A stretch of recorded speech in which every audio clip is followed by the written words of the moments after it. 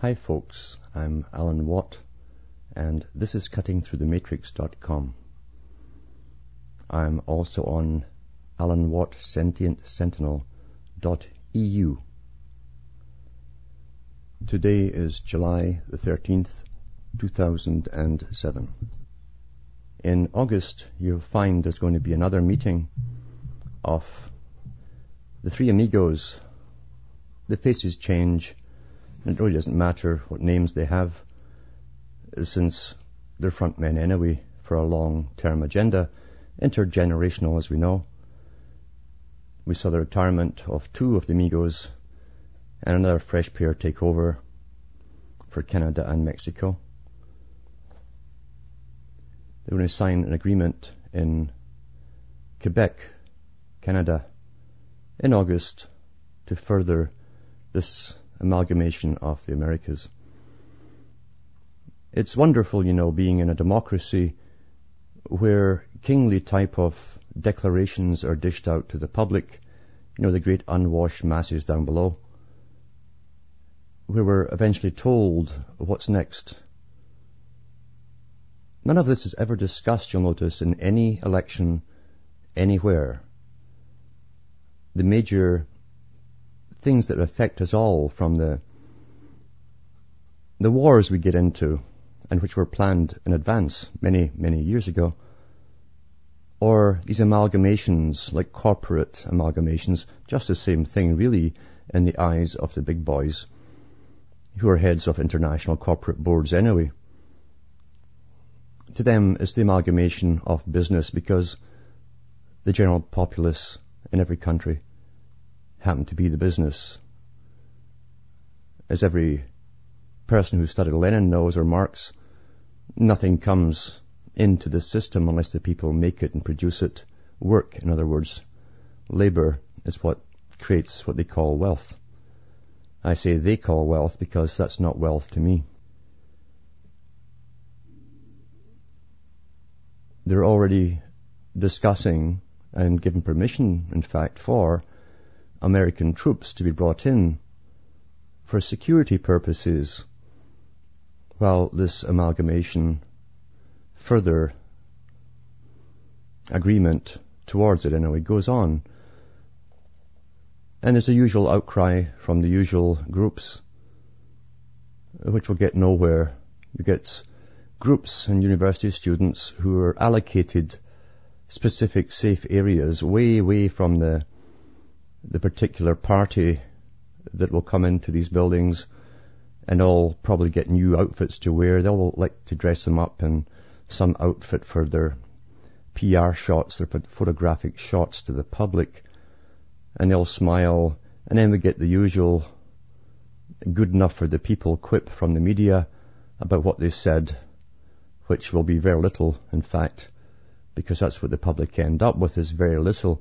And it's really a training exercise to the general masses who are never conscious. The general masses of the populace aren't really conscious. They float through their lives. They think they're awake, but they're not in any real sense. They're composite characters. In fact, they're made up of mosaics of bits and pieces and bits and bytes they've taken from television. They look at the other ones around them who are much the same in the little boxes they live in called houses, all stuck next door to each other. And that's how they judge their reality. Am I the same as the rest? Well, it appears to be so I must be normal. Things are good. They have to be, even though I'm worried about finances, but it must be good because everyone else looks fairly happy. They all put their personas on, their pretenses, as they go through these trained ritualistic routines of greeting each other. And when asked, how is it going? Oh, great, they'll say, or fine. Or they'll boast about their latest acquisition that's just put them in the hole, the big debt hole, even further. And will also produce much more quiet arguments behind doors, of course, at least behind their own walls in their homes.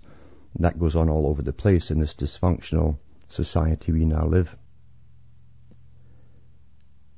You can't count on the general population to ever wake up, because they're under what has been the most intensive form of mind control yet to be applied to the general public, beginning with birth and inoculations, and actually beginning before that with the food that the mother was eating, all denaturalized, processed foods.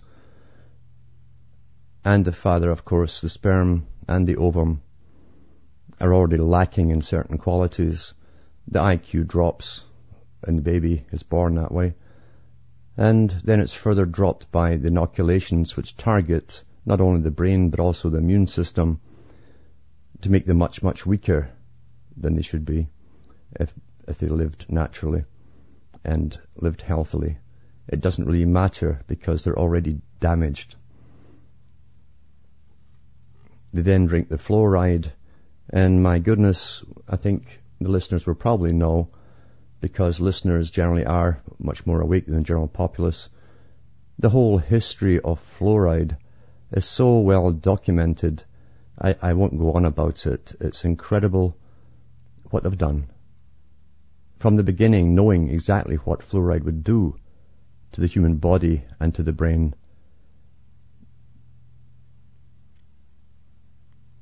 Therefore, you can't really blame the general public completely for their apparent lack of interest in things. The school system, as has been well documented, it has been scientifically designed to literally discourage independent thought. It discourages, in fact, even the power to reason properly. It discourages questions. It's all groupthink today, consensus building.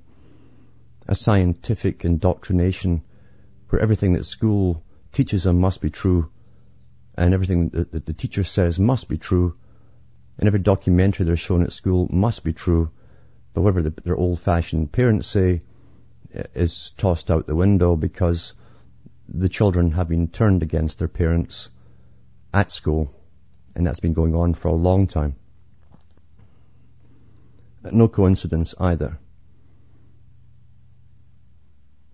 The generations had to be separated in order to control each generation. There's no continuity of information, experience, or wisdom passed on from one to the next. Therefore, each generation is naive, incredibly naive, never knowing the past, never knowing even the recent past, and never knowing that their own lives and that which they will experience in their lives is just part of one big business plan where they are economic units, or, as Charles Galton Darwin said, in the next million years, they're living in a more sophisticated form of slavery. Now, before I go on, I'd like to mention that people can order books from me. The CDs, I could be rolling enough money to go a lot further if I had had time to churn out more. But I decided against it for a while and just put out the information while there is time to put it out. I live like some kind of Spartan here, and most folk couldn't even live in the manner in which I managed to survive. So those who are able to give donations, please do so. They are welcome. I am overwhelmed with work here. I often don't have time to eat, and I'm not joking about that.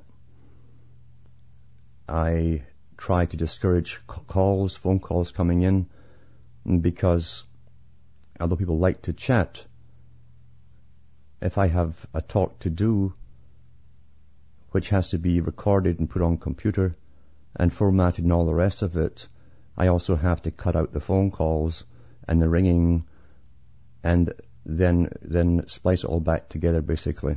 Although it's all on computer, it takes much more time to do so. So I discourage all the phone calls that come in.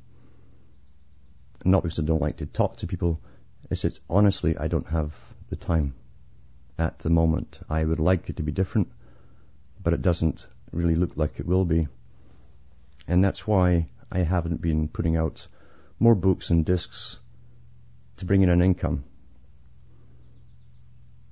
I certainly could go much, much deeper, and I plan to do so with a series on the real occult, not all the rubbish you've heard so far from the usual sources, including the Philosophical Society.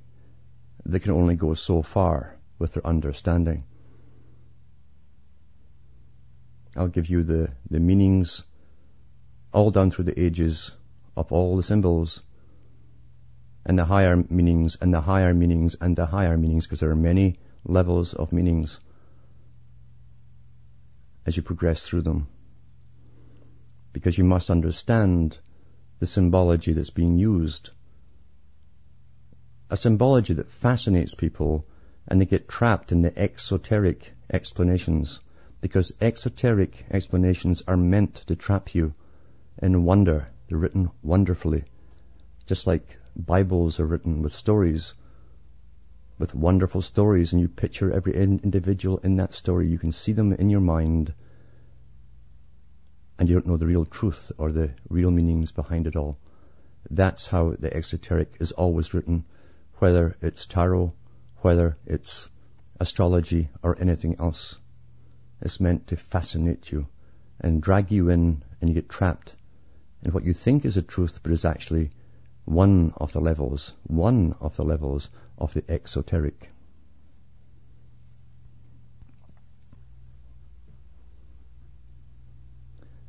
Keep your eyes open in the media for little quips you'll see coming up to do with this next Three Amigo get together. A formality, really. In 2005, it was announced when they signed the first open public agreement to amalgamate the Americas. They said they'd have another 4 or 5 to do. Well, this is the next big one coming up, and it's supposed to be held in Montebello, Quebec, Canada, August the 20th, 21st, 2007. You'll find there'll probably be a lot of riots there and so on, and the general public will think, oh, look at them students again, and switch their brains off. Not that they really had them switched on, certainly not at full power.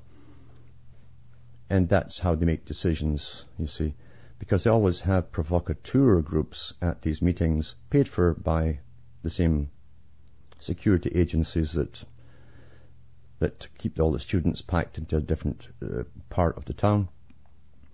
But they pay provocateurs, the big boys, the agencies, the governments, pay them to create a little bit of mayhem and anarchy. And anarchy, of course, turns people off. They think it's just the youth complaining again, and that's as far as they deem to think.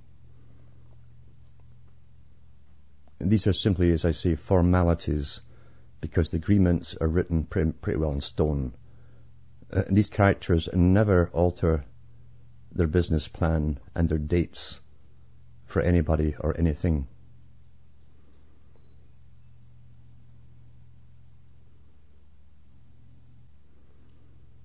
But at least this time, they've been a bit more straightforward in allowing US troops access to Canadian soil. And that's just a formality too, because you see, after 9/11, it was announced across Canada by the CBC, Canadian Broadcasting Corporation, the government-funded, owned station, that we'd already integrated our security forces. That includes the military, you see. It's already here, and has been for quite some time. In fact, they were already integrating long before 9/11 happened. For the world we live in.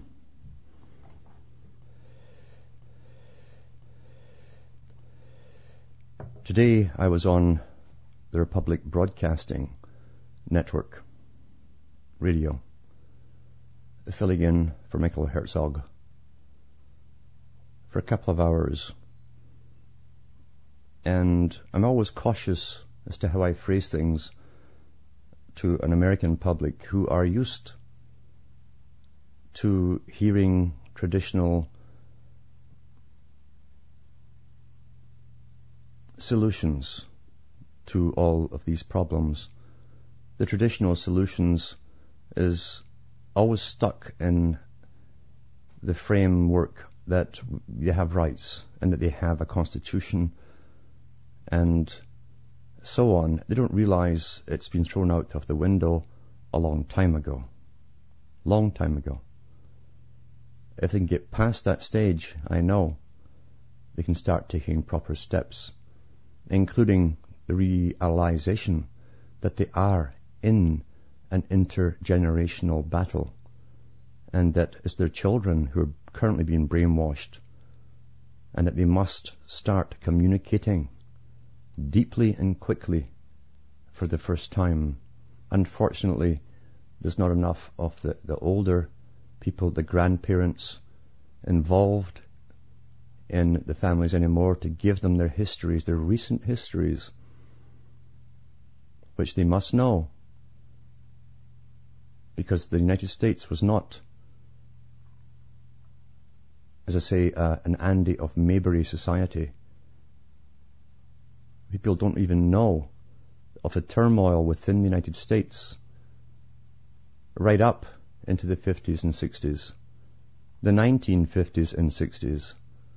They don't know that across the United States, lots and lots of people lived in factory towns, a system developed in Europe and in England, where the owner of the factory, owned the town, and the employees rented from their boss. And the boss also owned the stores in town, the pharmacy in town. He owned the doctor that you hired.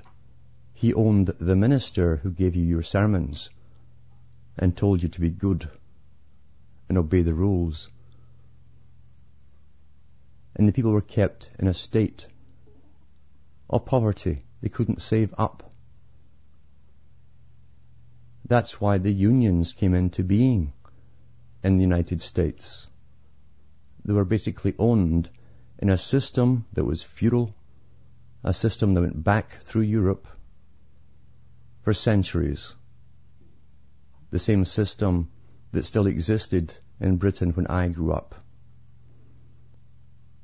in many parts of the country, of the UK.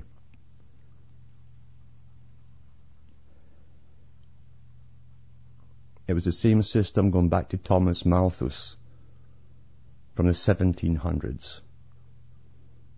They could keep the average family, that it all worked out mathematically, how much you earned, how much you paid out, what nutritional value you would take in according to what they'd allow you to afford. Would you be strong enough to cause trouble? Would you be strong enough to think very clearly? And so you were kept almost in a malnourished state. Food has always been used as a weapon, going all the way back to Sumer and Egypt and upwards to the present time. As it still is, in fact, because they've already started the war long ago on your food when they first denaturalized it. Healthy mind, healthy body. You need both. Look at people around you today and the obesity you will see. That's the result of malnourishment. They have lots of calories, but the nourishment isn't there. The bodies that they have are craving something which they're not getting from the foods they eat. And that's planned too. Again, read Thomas Malthus and his essays on population. He's talking about population control.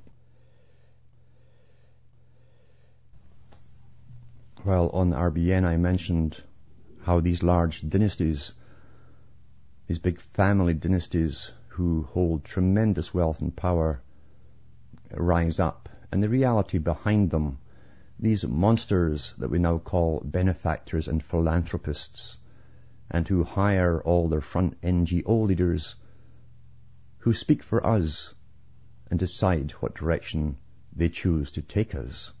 And that's what they call the new democracy. The Soviet system is well alive, and it's kicking, and it's here, and it's worldwide now. These NGOs work at the top. A lot of the followers don't know it, but the ones at the top do. They work for the big boys. Now, I don't get paid, by the way, for these radio shows I'm on. I've never had payment from any show or television show that I've been on. Just to let you know. Here's a little bit about the Rockefellers, these great philanthropists who are interwoven with CIA. They give out Citizenship of the World awards to most of the famous people you see on television. They all have awards from them. The ones who pretend to lead your nation for the nation. It's because the Rockefellers, an American dynasty by Peter Collier and David Horowitz, published by Holt Reinhardt Winston. Well worth reading. It talks about old man Rockefeller in the early 1900s who'd accumulated massive amounts of money in the oil and coal and iron industries, all the mineral sources and resources. The same thing as Cecil Rhodes and his groups were doing on behalf of London across Africa. They had their own boys in the United States doing the same thing, who belonged to the same club, by the way.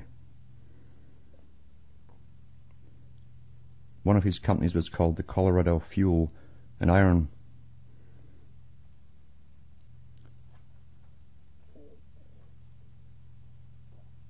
They had factories and mines also in Pennsylvania. Here's what it said on page 111. The United Miners Workers Union had complained about the measly conditions they had, terrible conditions. There were deaths every day, and they were paid pittances for themselves and their families.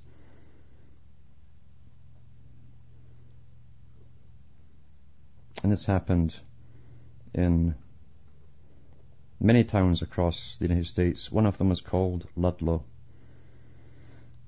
They settled into tent colonies. This is what the miners did.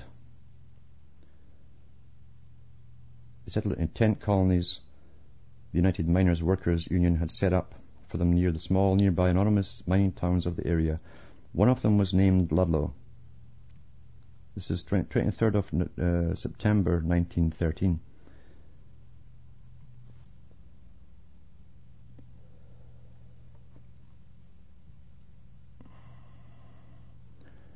What previously had been regarded as isolated incidents between the detectives, because you see they brought in detectives and private armies on behalf of Rockefeller and the group. It says here, and miners now turned into military skirmishes. One of the most serious occurred on October 17th when the Baldwin Felts men, these are private strikebreakers, agencies. That's why I always tell people to beware of private armies, and we know about the big private army that's being formed right now, don't we? The Baldwin Felts men piled in the armoured car the miners called the Death Special, and they raced through the tent colony near Forbes, raking the area with fire from 2 mounted machine guns, and then speeding off into the dusk. The miners retaliated as best they could, and 2 weeks later Colorado's Governor Ammons finally called out the National Guard in an attempt to restore the peace. For a time, the militiamen tried to enforce the Colorado law that forbade bringing scabs into an area where there was a labor dispute. But in the bitter winter months ahead, the state found itself unable to meet the militia's payroll without help from the business interests. The Guard became openly partisan, in other words, were paid off escorting into the coalfield strikebreakers who had been imported by rail from as far away as Pittsburgh and Toledo. Then in late February, with the state treasury depleted, Governor Ammons, A-M-M-A-M-M-O-N-S, Ammons, as in Ammon-Ra. What a coincidence, eh? They pulled out all but a few strategically stationed units. Most of the militiamen who remained were openly antagonistic to the strikers. On the morning of April the 20th, the labour war that had thus far cost dozens of lives came to its bloody climax. A company of militia that had repeatedly clashed with the strikers took up a position on a rise overlooking the tents of Ludlow. The chill wind whipped up at laundry, drying stiffly on the clotheslines, and curled the smoke climbing out of stove pipes poked through the tent tops. The strikers stared suspiciously at the men above them.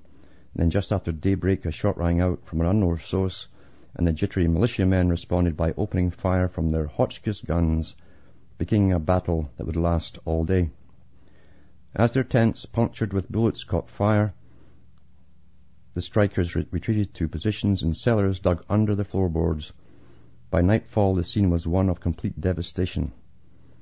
There were 40 dead and countless wounded, but the worst was to come, for next morning, as the people of Ludlow emerged from underground and walked through the smouldering colony counting their losses, they discovered the bodies of 2 women and 11 children who had suffocated in a cellar when the tent above them had burned.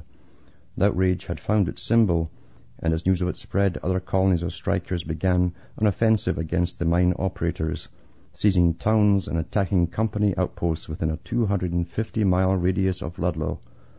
President Woodrow Wilson ordered federal troops into the area to end what threatened to become an all-out war. That type of thing was going on in Andy of Maybury, you see. That was really what was happening in the very beginning of the 1900s, and had already been happening through the 1800s as well. Hollywood did a great job of convincing everyone there was nothing happening except cowboys and Indians. Industry had been there for a long time, and the big magnates had been in power for a long time. You should find out too how the big boys accumulated their wealth and their oil, because nothing was too dirty for them to do, including burning out any competition, including their oil wells when necessary in order to take them over. But the greatest thing of all is how you're told in books like these how the PR men were brought in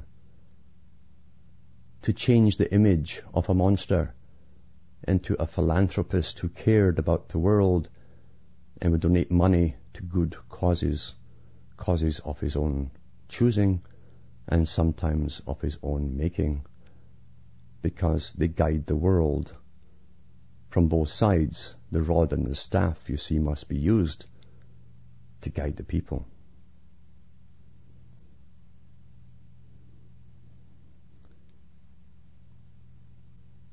Now, with the takedown of the old Soviet system as it expands and merges with the capitalist system, as it was always meant to do, those rights through unions and individual rights too that came with them are being taken away again, because you don't have to be pampered anymore. You don't have to be conned anymore and babied by people who despise you. Now you are seeing their true face once more. A face that's been seen down through the ages, the tyrant's face, the arrogant one, who is very blatant in his arrogance. They all look the same in all ages. Their comments are all the same in all ages. The media is there, of course, to smooth out their statements for us, to make them more palatable, or to rephrase them in fuzzy, nice ways, so that we don't get the right impression. That's the world we live in. Really nasty, and it's going to get a lot worse because we are the commoners. The commoners whose job now is over, almost, when they bring about this new efficient society. No one will be allowed to exist without a purpose in this new society, this wonderful new world order that's been on the go for a long time. This long-range business plan, which always has said that the public are there to serve the system and not the system to serve the public.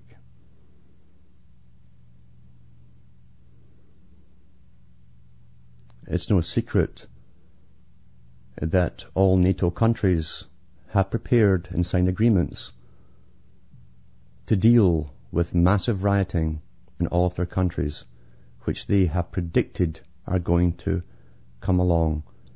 And yet Joe Average that watches TV with his wife, who watches the soaps and he's watching the sports, will go to the very end not knowing that in reality they're the enemy.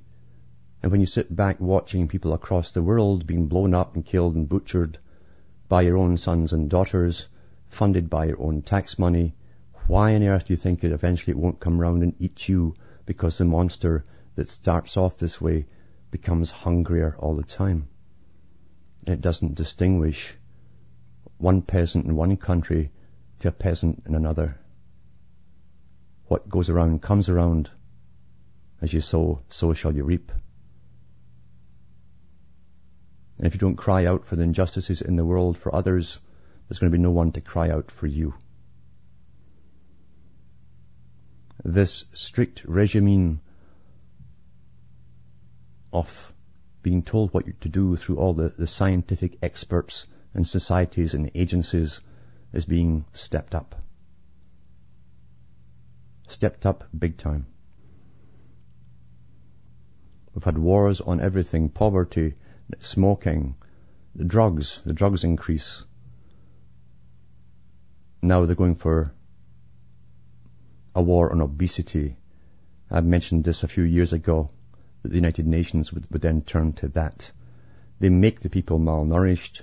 They encourage the culture that feeds them all the fast foods, because they had to get fast foods to get mum and dad out working. They couldn't have one at home cooking anymore. They wanted them both out there consuming and producing, and doubling the tax base, plus separating themselves from the children. But don't worry, television was taking care of them. The result, of course, we see all around us of malnourished people who are very fat but can't stop eating.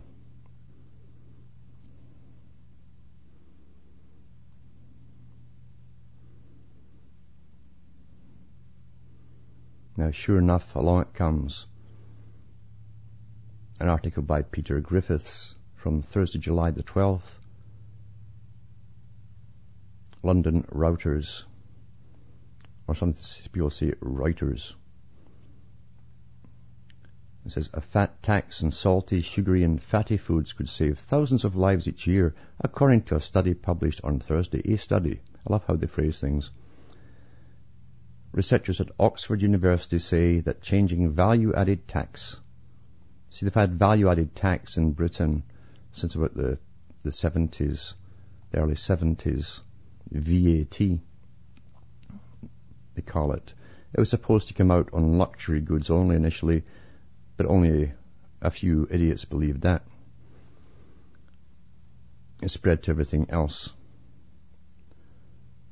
And the value-added tax is going to start at 17.5% on foods deemed to be unhealthy and would cut consumer demand and reduce the number of heart attacks and strokes, because they care about you. That's why they made you fat in the first place and malnourished you and gave you inoculations and fluoride and altered all the food that you eat through big organizations working with your governments. So here's your benefactors back at it again. The purchase tax is already levied on a small number of products such as potato crisps, ice cream, confectionery, and chocolate biscuits. But most food is exempt, well, see, at the moment. The move could save, I love how they get these statistics. They probably built a computer to give them this one. The move could save an estimated 3,200 lives in Britain each year, according to the study in the Journal of Epidemiology and Community Health. A well-designed, carefully targeted fat tax could be a useful tool for reducing the burden of food-related disease, the study concluded. The team from Oxford Department of Public Health said higher taxes have already been imposed on cigarettes and alcohol to encourage healthy living and misery. I added the last part there. You see, without any fun, Jack becomes a dull boy. They used a mathematical formula to estimate the effect of higher prices on the demand for foods such as pastries, cakes, cheese and butter. However, they said the research only gave a rough guide to the number of lives that could be saved and said more work was needed to get an exact picture of how taxes could improve public health. See, taxes are good for you. Taxes are healthy. Any fat tax might be seen as an attack on personal freedom and would weigh more heavily, oh, look at the pun, eh, on poor families, the study warned. That's typically Oxford. A food tax would raise average weekly household bills by 4.6% or 67 pence per person. Former Prime Minister Tony Blair has previously rejected the idea as an example of the nanny state that might push people away from healthy food. Well, where do you find the healthy food now, Mr. Blair? This is the guy that brought in the genetically modified food and made it law, eh? The Food and Drink Federation has called the proposed tax patronizing and says it would hit low-income families hardest. Boy, I love all these federations and think tanks who get paid to do these studies. I mean, you have to be a genius to come up with that, eh? The Food and Drink Federation has called the proposed tax patronizing, says it would hit low-income families. I wonder how much you got paid to figure that out. It suggests that people eat a balanced diet. Balanced diet. The British Heart Foundation says it does not support the tax. We believe the government should focus on ensuring healthy foods are financially and geographically accessible to everyone, it said, because I always give you the dialectic, you see. And yeah, here we go. And you see, this is all part of bringing you in. They want to psychologically evaluate every child, to begin with all children's schools, every year. And then to continue, when you're used to it, you continue all through your life to make sure that you're dumbed down enough to stay in their workforce. You've passed their quality approval standards of being pretty dumb. And they want to do the same thing with your health. You know, watching you, weighing you, measuring you from birth to death. This is the scientific era. Science is a new God. And because science has thrown the God out, you see, then they're going to be much, much worse in an atheistic system than any religious system was before, and they were bad enough. The new religion doesn't have any empathy in it whatsoever. There's no humanity or empathy in science. It's supposedly run on hard facts which alter all the time. So that's where they're going with their food too. It's just totalitarianism and tyranny by quacks, really. Lots of quacks. And really to get you all used to the idea, a generation growing up, living under terrorism, living and seeing black-clad ninja outfits on every street corner with machine guns, and the creation of the apathy that being measured and weighed and having your mind examined every year will cause is to dehumanize every ordinary person on the planet. Dehumanization causes tremendous apathy. This is the purpose of all of this. You see, all this stuff is nonsense. As I say, they cause the problems, then they come up supposedly with their solutions because the problems are evident. The causes of the problems are not evident to the people, usually, who don't think very far. They believe everything the television tells them. So, get used to it as they go. This is all from the United Nations, by the way. You know, the real boss.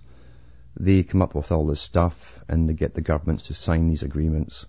Then the governments to simply implement it automatically into law. It's the same with all the building codes worldwide. They all come from the United Nations, And they're all designed eventually so you can't keep up with all the standards which are constantly going up until you're broke and you're off what used to be your property. And they'll get you off one way or another. They'll either fine you off because you can't comply or tax you off when you try to comply. The end of private property is to be part of their goal, one of their milestones. Now, I'd also look into the articles that Mark Bard does in his parallelnormal.com. He is a professional journalist. He teaches journalism, and he tries to present the facts without the spin. And that's a rare thing in this day and age, where people are worried about losing their jobs, their standards of income. And that also leads to the dissolution of the family, because those under financial stress or the threat of losing work will have strife at home. That's the way it is. That's how beautiful this system is for the big boys. They have everyone under their thumb through fear and threat of nasty outcomes.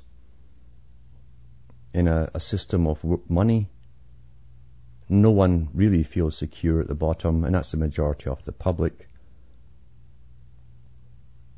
It's not meant that you feel secure.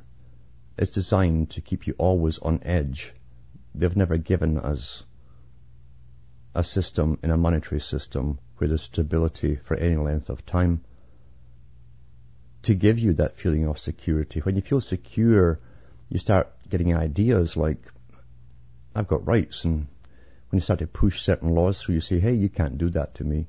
And you like stand up for yourself. You get used to being in the same pasture and the grass is green.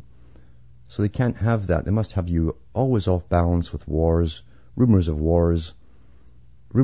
cometal impacts, meteorites, earthquakes, pestilence, famine, and all the rest of it, or wars abroad. That's the old trick, is to keep you always on edge. And when you're on edge all the time, you start to believe the guys that you think might be telling the truth, the big boys who tell you all this information. Maybe they're right. You'll never really be sure, you see. Because the abused turns to the abuser for help. Very old system. It's an abusive system. It's anti-human. The ordinary people never win in this system. It's not meant that you win. And when you're offered a hand of help by the big boys, you better run. Because believe you me, they might give you a good reason. You might want to believe it. But there will be behind it all a very good reason, the real reason. And you won't be told the real reason till you see it turn into a fist. We are trained from cradle to grave with a very advanced system of scientific indoctrination via television, cartoons even, right through to movies, predictive programming, getting us ready for the next step and the next step and the next step. Our conclusions are predetermined. We must come to their conclusions the way it's formulated and set out for us to follow. That's how opinions are made by the public. They simply adopt them from their favorite talking head on the media or in a television debate. I always remember what Professor Carroll Quigley said in the book Tragedy and Hope, and his other one, The Anglo-American Establishment, concerning this dominant minority that really runs the world, with all of its helping agencies, this capstone that had all these agencies beneath it like the pyramid, each specialized in one form or another of social control. and financial control and the control of all resources and necessities of life. And he said that we, the Council on Foreign Relations, the American branch of the Royal Institute for International Affairs, he said we don't mind negotiating and working with communists, capitalist dictators, etc., and quite frequently do. Well, of course they did, because they created all of these sides, you see.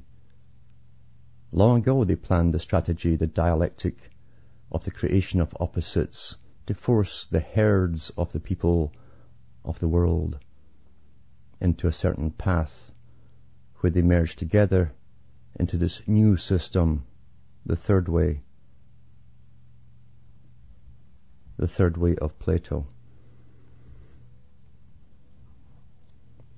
And the big philanthropic organizations, the big foundations, are the driving forces, because technically they're not governmental, but they influence everything within your lives.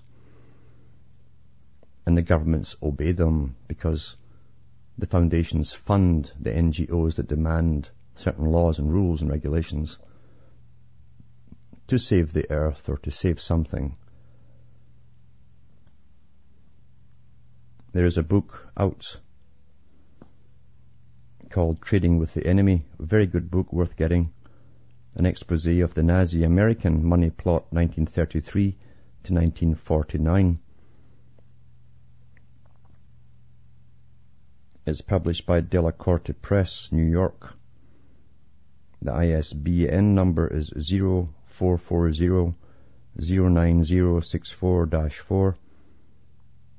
And it's one of many books that have documented the big boys behind all of the financing and the munitions building and the armaments of countries.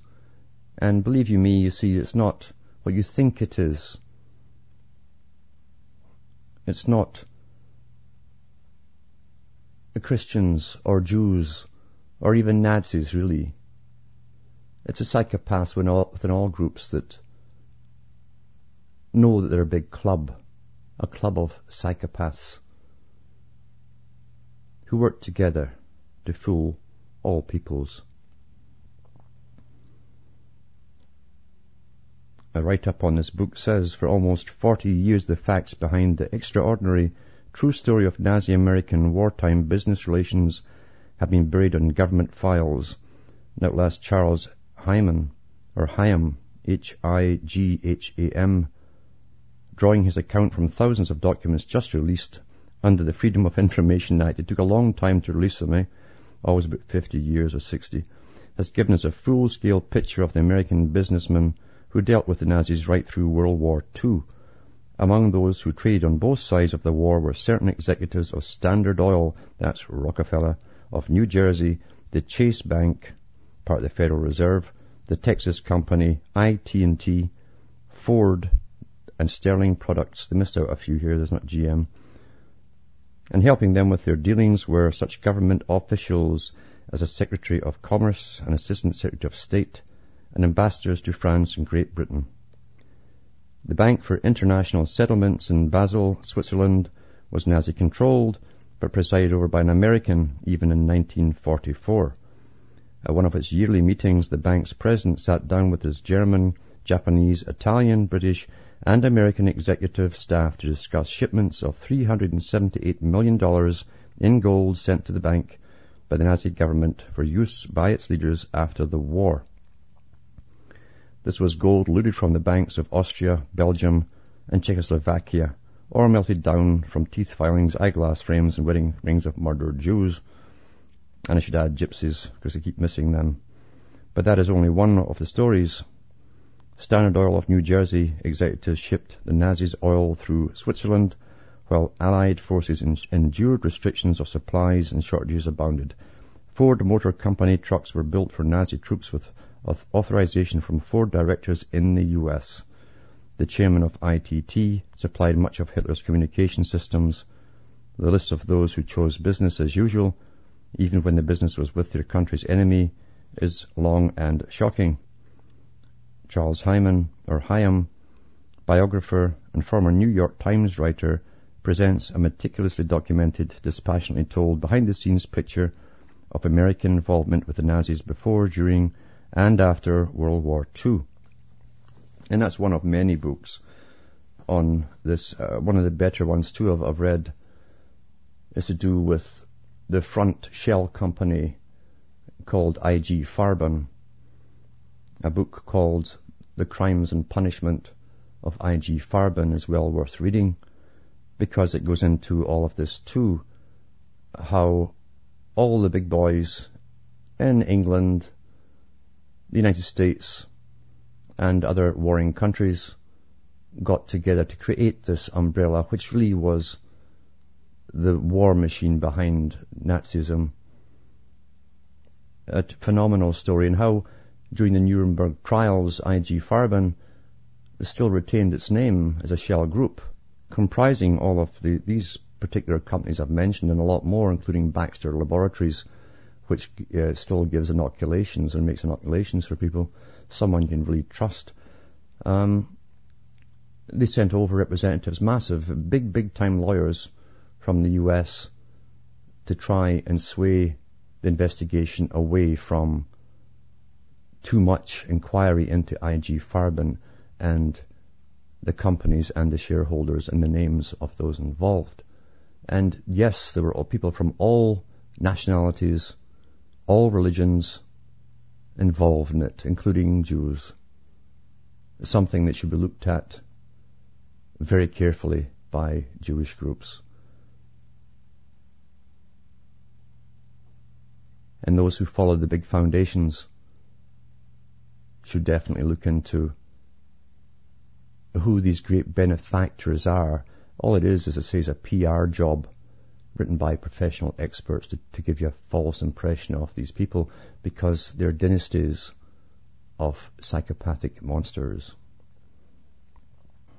And war is business to them. In any shape or form, it's a business. And they have incredible arrogance and incredible lack. In fact, there is no empathy at all in them. There's no shame, guilt. It doesn't exist. And these characters still run the world today. You know, Nazism has been decried as though it was the only crime on the planet for so long. And yet Nazism, as the people generally know it, is only the outer shell of something much higher. Because in its higher form, it was not a German concept. It wasn't meant to simply be a local national thing. It was a world type of concept of evolution, of the Superman. The same philosophy, exact same philosophy as those in the big foundations and their families believed in. And it's still going on well, it's alive. It was a philosophy of perfecting humanity through special breeding and science. Now we have genetic engineering, and you wonder who has been paying all the money into the genetic research. Do your homework. I hope by now, when you find the answers, you will not be surprised. If it walks like a duck and quacks like a duck, it's yeah. That's the bottom line, and that's where we are in the world today. Rapidly coming to the end of the roller coaster ride of the age of Pisces into Aquarius, where a utopia is to be born, but only for an elite. The utopia will exist when their problems, the biggest problem they have, the masses, are either non-existent, vastly reduced, but definitely when they have no minds of their own to think with, because the greatest resistance they've ever had down through the ages comes from an idea that comes from a mind. They hope to extinguish the possibility of that ever happening again. And if we sit back and be so darned passive and apathetic, then it's game over, and stop thinking about yourselves too. This is a battle where you'll at least do something for all those who lived before and didn't know either what they were living through. But mainly it's for those to come. In fact, those are the only ones you're fighting for now. Those to come, who will have the right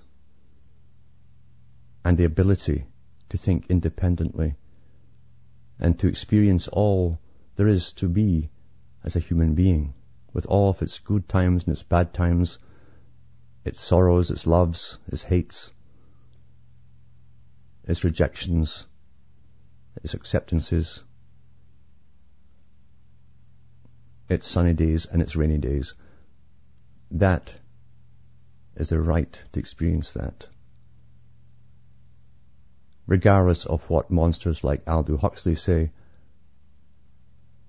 that, well, most people aren't happy anyway. What's wrong with giving them a false reality? In other words, a programmed reality. They see nothing wrong with that.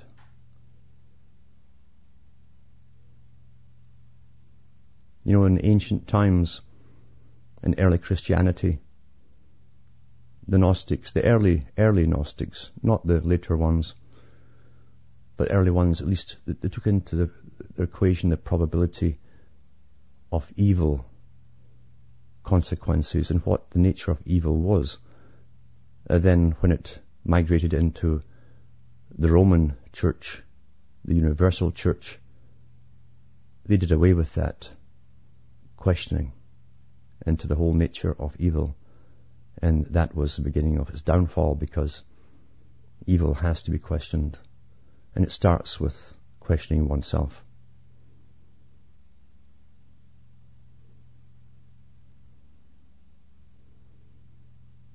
Science, as I say, will be a cruel master. It already is.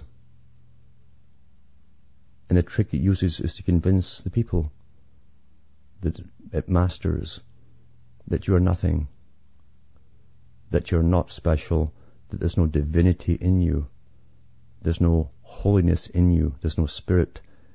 You're simply a machine. And it's done a great job of propaganda and indoctrination over the last 100, but mainly 50 years of convincing the public that that is so. The trick they use is to convince you first. And once you believe it yourself, you have already acquiesced to that which will be done upon you. It's time to stop. From Hamish and myself, it's good night, and may your God or your gods go with you.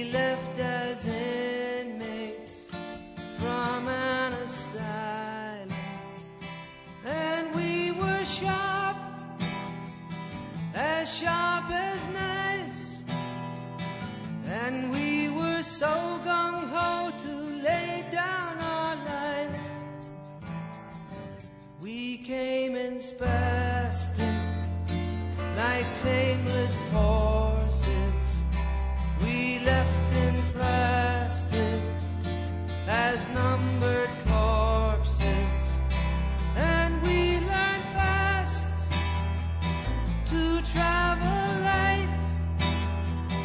Our arms were heavy, but our bellies were tight.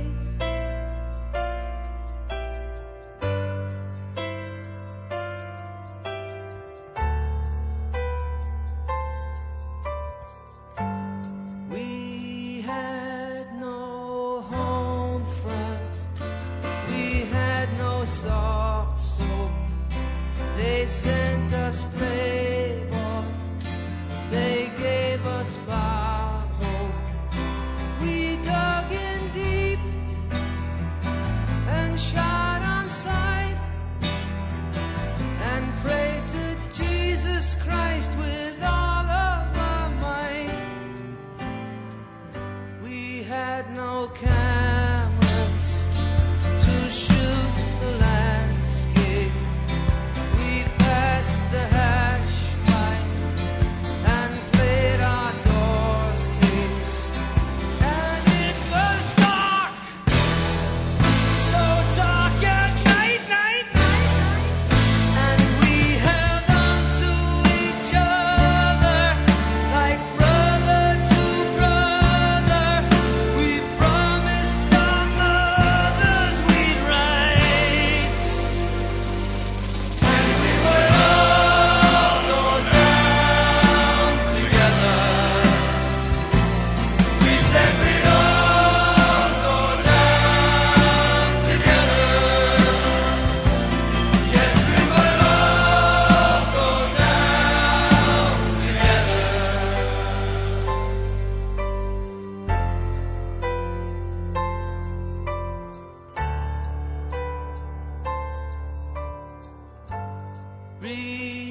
Remember Charlie, remember Baker. They left their childhood on every acre. And who was wrong? And who was right? It didn't matter in the thick of the fight.